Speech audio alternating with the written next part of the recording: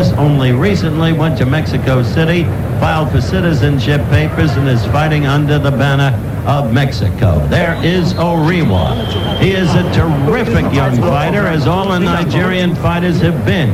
But there is Hector Lopez. Both men proficient in earlier victories, and in the first round, sparkling boxing. Perhaps the edge went to Lopez, who is doing very well indeed. But it could have been called an even round. Action from the first bell to the closing bell of that first round. And they're right back at it now. From the Podcast Detroit studios and Zoom everywhere else, The Making of Champions. Professional boxers inspiring amateur athletes to become champions.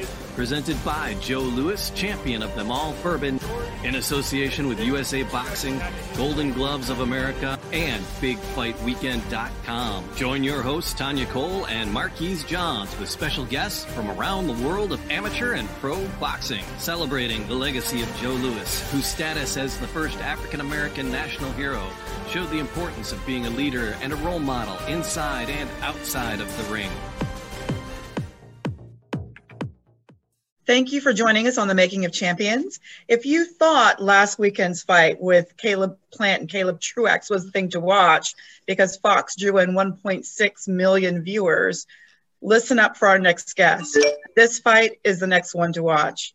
Marquis Johns with Big Fight Weekend. Who do we have?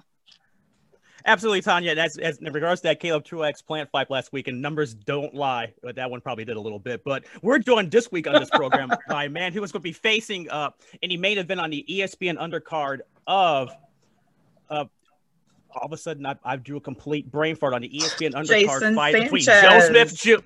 between on the main event of Joe Smith Jr. taking on Maximum Vlasov, fighting in the Las Vegas bubble on MGM Grand. But we're joined by the man who's going to highlight the undercard portion on the ESPN Plus portion of the program. We're joined by Adam Lopez, who is taking on Jason Sanchez. Adam, how's it going, man? I'm doing good, man. How you doing? Pretty good, man. Hey, first things first, before we talk about your fight this upcoming next weekend, talking back to the Wayback Machine, man. In 2019, I was ringside for your fight down here in beautiful Kissimmee on the Herring Ito card, where you had a slugfest pretty much between Juan Carlos Rivera. The big thing that I remember about that fight was that you got knocked down first, and then you rebounded and took him out afterwards in the 7th round, man. Just walk me back to that fight, man, and how everything went down. Yeah, Rivera is a very tough opponent. I knew it was going to be a tough fight. I knew I was going into his hometown, and he had the audience on his side, and I went in there as the underdog. And I went in there, I got dropped for the first time in a fight. I've never been dropped, and I got up, shook it off, and I got back in the fight, got my head back in the fight, and I made the adjustments. I got back to the basics and started using my jab a little bit more, and I started breaking him down. And then once I saw he was slowing down a little bit, I went in for the kill. I got him with a good shot, and I didn't stop till he went down. Absolutely. And it's funny about you mentioned the hometown crowd, Adam, because there was 2 fighters on that undercard from Kissimmee that were pretty much local guys there. The guy you faced was from Orlando. There was also a guy before it that came from Kissimmee. Both guys, Tonya, went 0-2. So that's what happened there. Also, and the reason why I do want to ask you as well, after that fight, I couldn't have you on the show without asking about this. You took a fight on 24 hours notice, taking on Oscar Valdez, when his original opponent, Adrian Gutierrez, pretty much ate his way out of the fight, coming into weight classes ahead of time. Walk me back to that whole process and that whole scene, because my favorite quote out of that whole thing leading up to it at the weigh-in was Bob Arum yelling frantically on, I think it was either Fight Hub or IFL TV, who had the video coverage of him, just him cursing out his camp, Gutierrez's camp on the way out, man. Just walk me back to the process of you getting that fight and then how everything went down for it. Yeah, it was a crazy experience. I was already on the fight. I was on the undercard. I was fighting at 126. I had already weighed in, made weight, did my face-off and everything. And as I'm walking out of the weigh-in room, my manager grabbed me and pulls me back in, and they said, hold on, they got to talk to you about something. I was like, all right. In my head, I was like, okay, maybe they want to do an interview or take some pictures or something. Yeah. And the look I saw on my coach buddy's face was something was up. I was like, all right, something's going on. What happened? Yeah. And they told me, and I was like kind of shocked at first to hear it. I was like, really? And they're like, yeah, you want to fight Oscar Valdez? I was like, I would love to fight Oscar Valdez. And they said, yeah, his opponent came in 11 pounds heavy, and they need a replacement. It'd be for tomorrow. Do you want to do it? And I told Buddy, I was like, yo, I could beat this guy.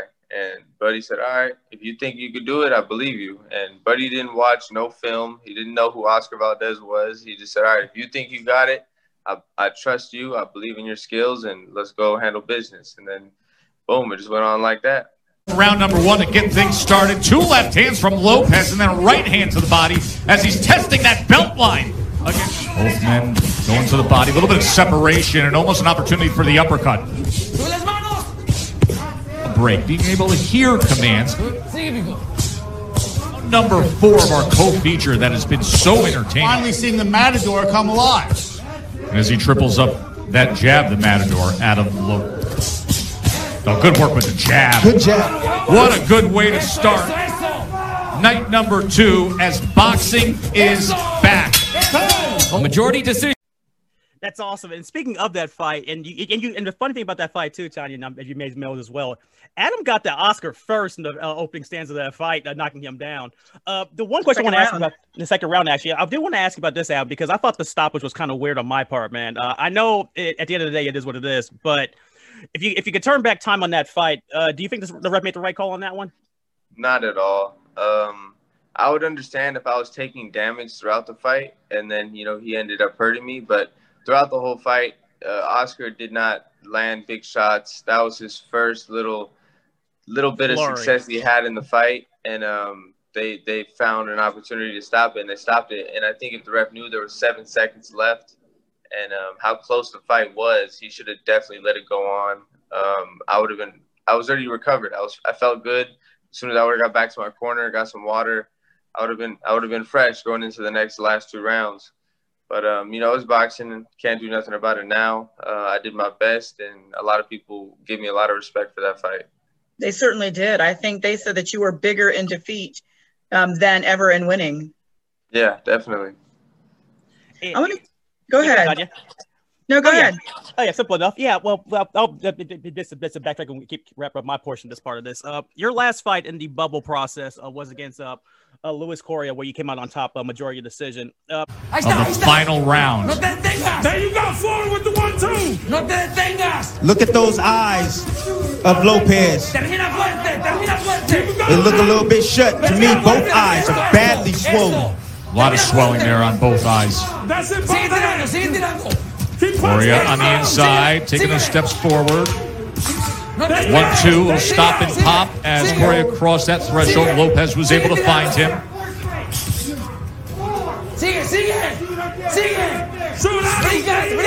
Another right hand as he came in.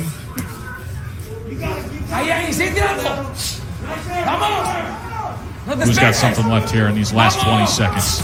They have thrown a lot of punches here tonight to get this started. He's coming to you. Give it to him. Serious swelling around both eyes for Lopez. They're going to take it to the wire. What a good way to start. Night number 2 as boxing is back. Over 700 punches thrown by Lopez. Over 800 plus from Correa. And fine work throughout.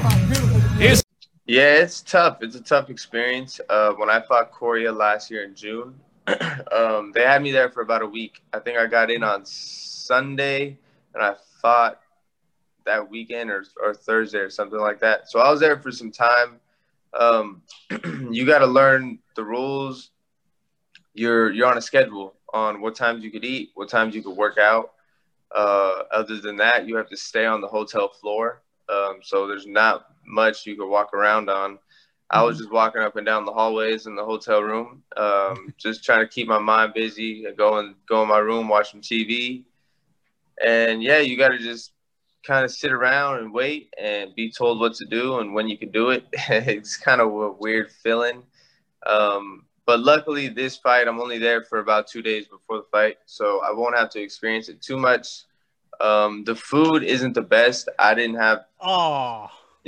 really like the food that much, so I started talking to the staff at Top Rank, and I was like, hey, do you think I could order some room service from the restaurants downstairs? And they allowed it. They said, yeah, we can make it happen, so give them a call.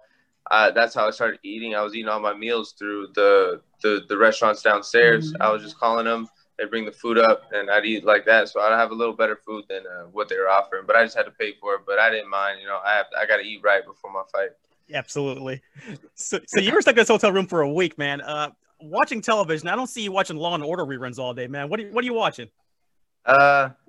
Whatever's on. To be honest, I just find something. I really can't remember what exactly I was watching during that time. Was it Food Network, I'm guessing? That's tough. No, I wish, man. Honestly, it's whatever I could find on there. But luckily, I had my 2 coaches with me, so anytime I wanted to go for a walk, I just call one up, like, hey, let's go for a little walk. And he'll just walk with me up and down the hallways, and we'll just talk game plan and talk, just talk and, keep my mind busy and be in good spirits. Now, I know for that particular fight, I wonder if the conditions had anything to do with your performance. You threw over 1,400 punches were thrown during that fight between the two of you all. But you gave yourself a C for performance. Why is that? And how do you think you're going to improve on that for this upcoming fight?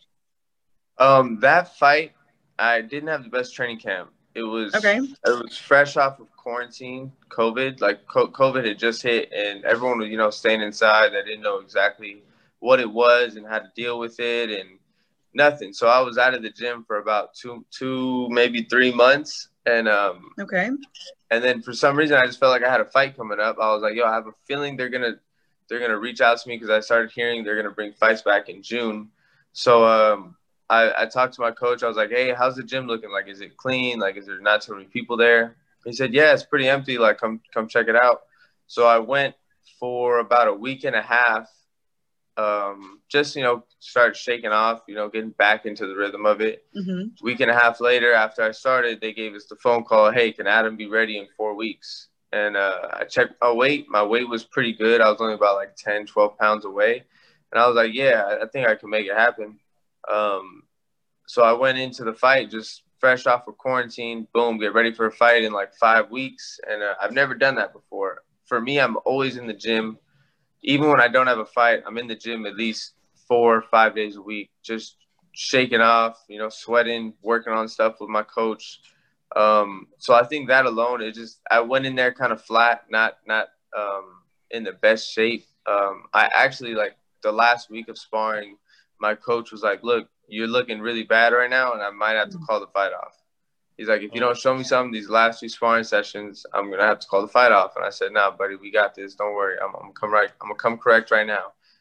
And I just kicked it into the next gear, and I just dug deep, and I did really good those sparring sessions, and I went into the fight like that. But, yeah, that sparring, that camp, I wasn't doing too good in sparring. I was kind of getting beat up by almost everybody, and I just didn't have the most confidence going into the fight.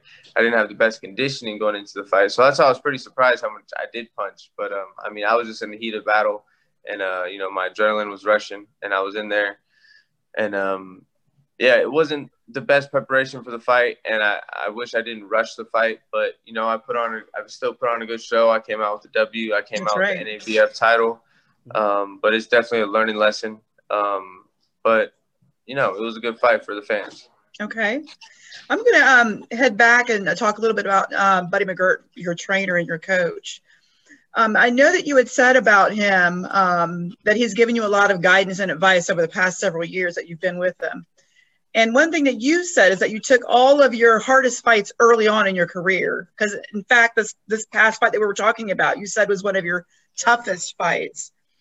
How has he prepared you mentally and physically to be at the stamina that you are right now in terms of you're this close to getting another title? How has he prepared you? He's prepared my mind more than anything. He showed me that this is it's a marathon. This boxing game is a marathon. You got to take your time with it, and you got to take the proper steps. Early on in my career, I was just willing to fight anybody, anywhere for any type of money. I didn't care what I was getting paid. I just wanted to fight. But, I'm taking on those tough fights, and there's no eyes on the fight. People don't know who I am, so I'm not really getting any recognition for those type of fights and those type of wins. So he was just teaching me the boxing side more, and what it takes to make it to the top, and how to become a superstar, and how to, hold yourself and carry yourself throughout those, that process. But he's definitely, since he started with me, he's been in my corner since my 4th professional fight, and I got 16 now. So we've been together for some time, and he's just been grooming me, grooming my mental state, my mindset, grooming my skills in the ring, grooming how I should talk to different managers and promoters and how to carry myself and what I should be getting. And he's just showing me the ropes all around. I wonder if it's just simply because it's in your DNA. You've been in the gym since you were 2, and you had your first sanctioned fight when you turned 12. Yeah. How has your father influenced you in terms of your interest in boxing? Everything for me. If it wasn't for my dad, I probably would never have been boxing. Unfortunately, my dad never raised me. I never grew up with my father. My mom raised me. And my mom never wanted me to box because she was with him throughout his whole career, and she saw how, it's not the best business out there, and it's a tough sport. She didn't want me to go through it. But something in me, just since I was a kid, since I was able to walk, I always knew this is what I wanted to do. And she put me through all these different sports, football, basketball, soccer, everything. And I always had fun. I was always very athletic. But once I got to a certain age, I just told my mom, like, hey, I'm going to start boxing. And I found a gym in the neighborhood that kids were going to at my school, and I just followed them over there, and I started training on my own, and I made it happen. And my mom supported it eventually. She's like, okay, if this is what you guys want to do, you guys got to do it correctly. It's not an easy sport. You got to be very disciplined. Mm-hmm. You're going to miss out on a lot of stuff. And I said, okay, this is what I want to do, so I'm going to do what I got to do to make it happen.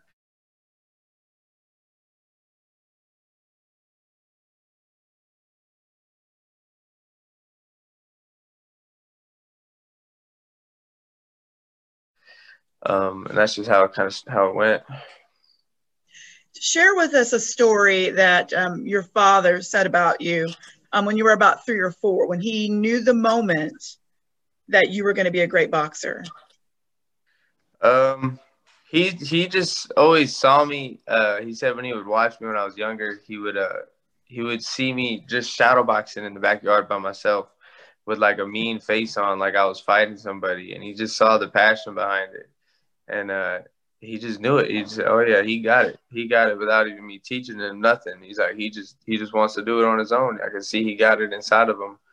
And he would just tell me stories about that, and it would make me laugh because I don't remember doing it, but it's just obviously part of my DNA. It certainly is. It certainly is. What do you think your father's legacy is? Tell us about, for those of us that don't know, that might not know out there, and there shouldn't be very many. Tell us who your father is and what is his legacy, not only for you, but for boxing. He was a man who did it on his own, his way. He did it not the most conventional way. You couldn't really tell him how to do a certain thing, or he would do it the other way. But he was a good dude with a good heart, and he always came to fight. Went to Lopez, who is doing very well indeed, but it could have been called an even round. Action from the first bell to the closing bell of that first round, and they're right back at it now.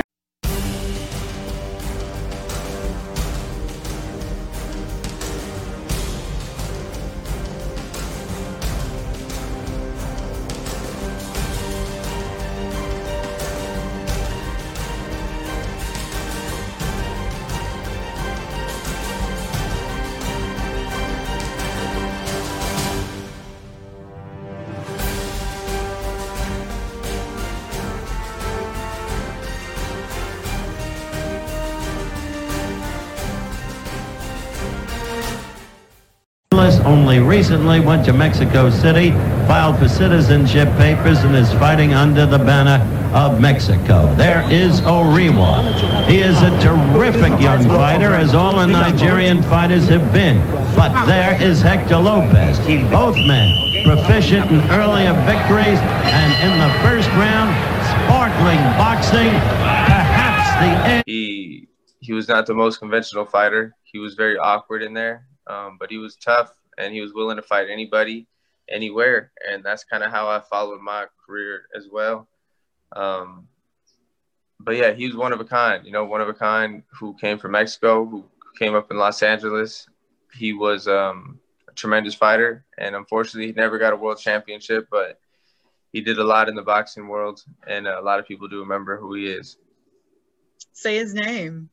Hector Lopez. There you go. There you go. Now, tell us about your mom. I know you mentioned that she never wanted you to box. You, in fact, played basketball, and you were a quarterback for a high school football team. What made you walk away? It was weird. My last year of football that I was trying out for the team, I was starting quarterback. Season hadn't started yet. School season hadn't started yet. It was over the summer. And I was still boxing on the side. So I was going to practice, and then I'd go to the boxing gym. And then I had a fight set up. I was like, all right, I'm going to get one more fight in before season starts. So we had football practice, and then we had I think we had a month or a few weeks off until school started. So that those few weeks off, I was like, I'm going to go set up a fight within those few weeks. So where was the fight at? I think the fight was in Arizona. And we drove to Arizona. I had a fight. I won.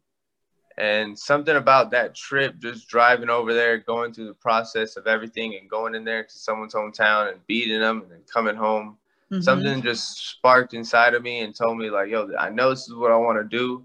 I'm wasting time with this football stuff. I'm going to just stop going. And I didn't show up to practice anymore after that. I didn't call the coach. I didn't do nothing. I just disappeared, and I went straight to the boxing gym. And since that day, I just held on, and I just never looked back. Thank you for that. More on the Making of Champions when we return.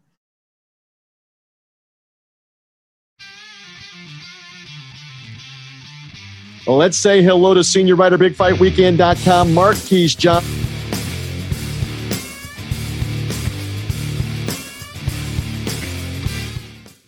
So we're back on the Making of Champions. Marquis, what do you have down there in your corner?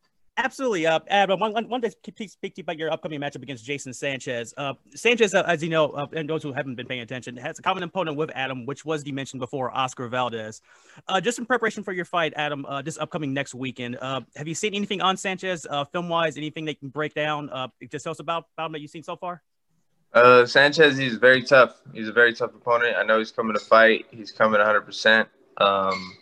But as I've told everybody else, I think there's levels in this game, and I don't think he's near the same level as me. And I'm going to show that come next week. He was given a shot with Oscar Valdez. He was given a full training camp and notice of who he was fighting, and I believe if I was given that opportunity, I would have stopped Valdez. So I think there's two different beasts coming in the ring next week, and I'm going to show that. Absolutely, and that was the one thing I noticed just looking back on it. Look, his fight with Valdez, that was his at the time the mandatory for he was a different weight class. Pretty much he was in the ring for 12 rounds, but he didn't do anything pretty much outside of getting outboxed. Is that pretty much your game plan going into this one? Yeah, I've noticed he's been outboxed by Valdez. He's been outboxed by Christopher Diaz. From what I've noticed, he likes to fight. He likes to sit in there and fight. He wants you to sit with him and fight. And that's not who I am at all. I'm going to use my skills. I'm going to box him. I'm going to break him down mentally. And then once I see he's mentally fatigued and not all the way in the game, that's when I'm going and plan my attack. Well, I know you're known for your piercing combinations. So you think you're going to take it all the rounds, or do you think you're going to try to do some sort of elimination early? Yeah, I don't think he's going past 6. I can't see this fight going past 6. I'm gonna definitely break him down early and get him out. All right. So what I do know, and I'm going to take you back a little bit, is at the beginning of this week, you celebrated and honored your father. It was his birthday on February 1st. Yeah. We're going to wrap up this week today honoring him because I know that you've said often that you fight in honor of him. Close us out with some final words, some final thoughts about you as a boxer, this upcoming fight. Tell us when and where and how we can watch it. And tell us about his legacy.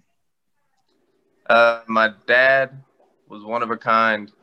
He was a very tough individual and always had a very positive mindset in any situation he was in. And he always seemed like the cards were always stacked against him, but he always made it work somehow. And he taught me the same way to look at life. You know, wherever you're at, just stay positive and keep pushing no matter what. And that's what I've been doing since my whole career. You know, I've always been the underdog, and I'm trying to come up, and now people are trying to see my name and they see what I could do. So now I'm slowly no longer being that underdog, and I'm making a name for myself. My dad would be very proud of me, you know, handling the business, how I'm handling it, handling the fights, how I'm handling it. Yeah, I know he'd be very proud. He was one individual who he was just one of a kind guy. But yeah, you can catch my fight next week, February 13th on ESPN Plus. I'll be there defending my title, NABF title, and you can see me in action. Marquis Johns, how can we find you on Big Fight Weekend? You can find me at Big Fight Weekend at bigfightweekend.com or on Twitter at Weak Sauce Radio. Absolutely. You can find me, Tonya Cole, on Joe Louis Bourbon's Facebook page, or better yet, find us all on our YouTube page at The Making of Champions. We're going to close out with one last quote that your father would say to you. And I know you have it tattooed on your arm. I'd rather die on my feet than live on my knees. Keep fighting for your dreams. We're rooting for you. We'll see you in a couple of weekends. Thank you. Thank you.